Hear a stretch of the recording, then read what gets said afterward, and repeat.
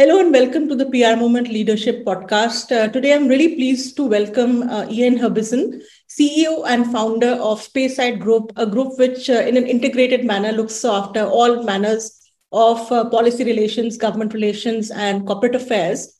What's really going to be interesting in our conversation today is how the whole policy-making aspect of things have evolved in India. And I don't think we have a modern example of the level of policy making and the sheer amount of policy making which has happened in India post-liberalization. Welcome, Ian. Good morning. It's a pleasure to be with you, Pearl. Hi. Hi. So, Ian, my first question is if you could take us through what policy affairs really looked like in the post-liberalization scenario. As I mentioned before, I think India is a rare example of a high growth market, something which you all specialize in, of a high growth market, which really had to start from scratch in all levels of modern policy making post liberalization.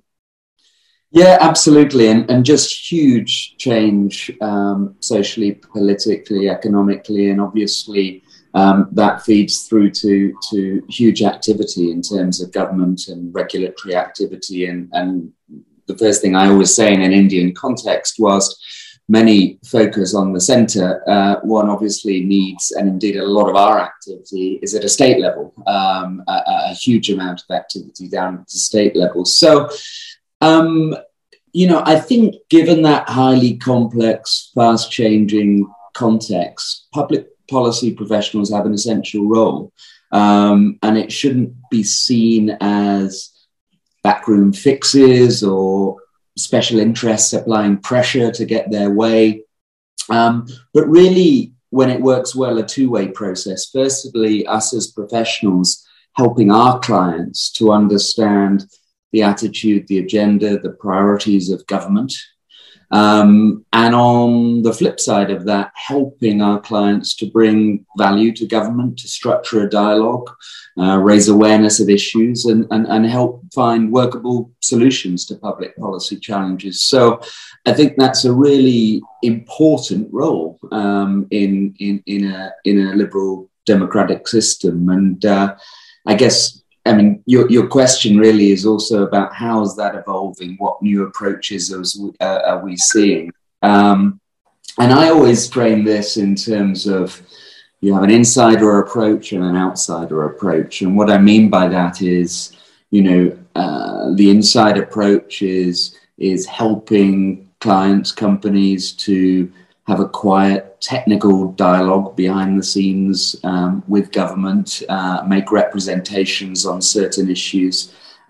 Whereas the outsider approach is very much more about saying, okay, let's raise awareness around issues, let's shape sentiment, let's build coalitions, and really drive change that way. And, certainly for us, if you accept there's that outsider role, that role of building coalitions, driving change, it really calls for the integration of public policy with some of the more traditional elements of public relations, reaching out to stakeholders, engaging, speaking, using media, using social media, working through influencers to, as I say, build coalitions for change. And that's a lot of what we do. Yeah. That's really interesting, Ian. And from what you're saying, I'm also hearing that PR is actually now very well integrated into, or should be well integrated into policy affairs and government relations. In a country where modern policy affairs is just about taking off and shaking off the image of lobbying in dusty rooms. What do you think is the evolution of this new phase post-pandemic, and how does it integrate with PR? Yeah, well, I think there's still quite a big job to do. I think the power of the approach, and maybe we can go on and discuss one or two examples, but of integration of communications with public policy is very evident. But I think structurally there's an issue in the profession still where, yes, you have the big PR agencies that might have one or two sort of public affairs, public policy people, and vice versa. You might have some of the the government affairs consultancies with an ex-journalist that can deal with media. But, true integration, I think, requires equally strong practices working together. And there's some barriers to that. Traditionally, the client on the PR side is often a head of communications reporting into a marketing function, for example. On the public policy side, often that reports into a general counsel or a legal function. And I see a lot of that in India particularly, and you've got a lot of law firms doing policy work. But this kind of public policy campaign approach that we're talking about really does require some structural change and some reskilling of professionals on both sides of that fence. Yeah. What would you call out as, the top skills which are required and one top structural change which needs to happen for smooth integration? So, in terms of skills, this is perhaps an obvious thing to say, but I think anything in this area, be it communications, public policy, or an integrated approach, it really needs to be rooted in a deep understanding of the business and the commercial situation that a client's in. What are the key drivers? What are the potential barriers to growth and development? So you need that really strong commercial understanding. You obviously then need to be, probably more than any other function in an enterprise, someone that can help understand and interpret the outside world. What is going on, not just in government and regulatory community, but in terms of shifting sentiment, consumer groups, associations, industry. So you need to be that conduit to help colleagues at a senior level of a company understand what political and reputational issues mean for them. And I think for all those reasons, I would make the case that this is a function, call it a Chief Corporate Affairs Officer or whatever title you want to give it, that should really be reporting into a CEO of a company. Yeah. No, definitely. I think we do have some small changes in in the larger MNCs and the larger Indian-owned companies, but it's definitely not the trend. It's definitely not the trend. So one interesting thing is that a lot of companies PR reports into corporate affairs that I have observed. One follow-up question from this: you have done a lot of work for the gaming sector here in India. Could you give us an example of how community management and PR was integrated into what was essentially a policy affairs and government relations management? Sure, absolutely. I mean, gaming, is a full spectrum from, your classic casual games, computer games, through to real money gaming, where people are getting online and either paying to enter tournaments and win prizes or indeed, moving towards the kind of sports betting end. So it's a very wide spectrum. We have one client that's more towards that real money gaming and sports betting. They're one of the leading global companies in that sector. But they're a company that never wants to operate in a regulatory grey area. And frankly, in India at the moment, there's still a lot of grey areas around that sector. And so, our job, firstly, was to help them understand the landscape, help them understand the momentum for change, and help them build a narrative, which is to say, look, to Indian stakeholders, look, this is a sector that if it was further regulated, greater transparency, there's huge potential in terms of investment, job creation. And there's also the opportunity to take things from a grey area and ensure that through proper regulation, you're minimizing social harm, right? In terms of either people spending too much screen time or young people getting involved, or when it comes to real money involvement, that's done in a very responsible way. And so, there's a situation where we've been helping a company make a case, on the economics, on the social issues. And it really has been building alliances centrally, but more particularly at a state level where we see more chance for movement, getting economists, think tanks, consumer groups, associations involved, educated on the issues, understanding international best practice, and together looking then at, okay, what is the right solution state by state to drive this forward? And it'll be a long journey. Work is ongoing, but I think that's a classic example where the goal is policy and regulatory, but the route to achieving that is a much broader stakeholder engagement effort, including, awareness through media and social media. Yeah. No, that's very interesting, because actually it's very easy to get into the issues of gambling and those kind of issues. But yes, it definitely requires societal intervention through PR and community building. Flowing from what you said about really looking at the state level. As you know better than me, India has borrowed its parliamentary system from UK, but we do have a strong federal structure, unlike the UK, and borrowed from perhaps the American system. Given that in mind, what do you notice about the relationship between center and state? Look, we do a lot of our work at a state level for obvious reason. I mean, most things are the legislative responsibility of state. Obviously, then there's co-legislated matters and there's some that sit in the centre. But, the only way we can do that credibly is by having teams and people on the ground in different key states in the region, listening and learning and engaging with government and other stakeholders, and understanding what is top of their agenda. So obviously, given some of the recent reforms and sort of fiscal pressures that are going on, anything that is going to be generating additional revenue at a state level, bringing investment and jobs, these are hot topics. And then the question is, okay, how do you structure a dialogue to manage that? I mean, if you look at the case of a classic foreign direct investor, both levels make sense, right? I have a lot of regard for Invest India, and they've obviously been empowered over recent years and have very smart people there and are able to kind of bring to bear the central government machinery to support people in the ease of doing business, to look at incentives, non-fiscal incentives.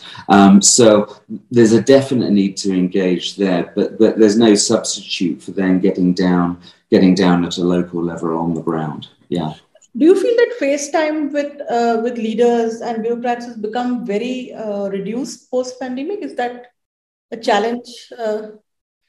It is a challenge. We see it coming back. I mean, generally in the pandemic, our maxim was that if you'd already spent time and built a relationship with someone face to face, it was then relatively easy to maintain that through video calls or conference calls. But if you're trying to develop new relationships, there is no substitute to getting in front of people. We've seen this differ in different states.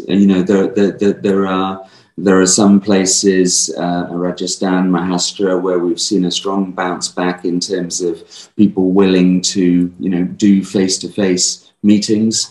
In other states, it's been slower. So it's a mixed bag. And of course, also certainly for multinationals, kind of foreign investors coming into a country, there's a huge logistical challenge because, as you know, if you're meeting with a government official or a regulator, you might have a nice, neat schedule, but it never goes to plan, and you've got that 6-hour wait in the lobby until someone can see you.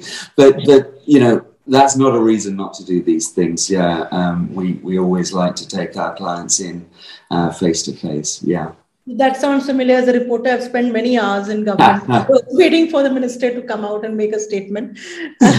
Really sounds familiar.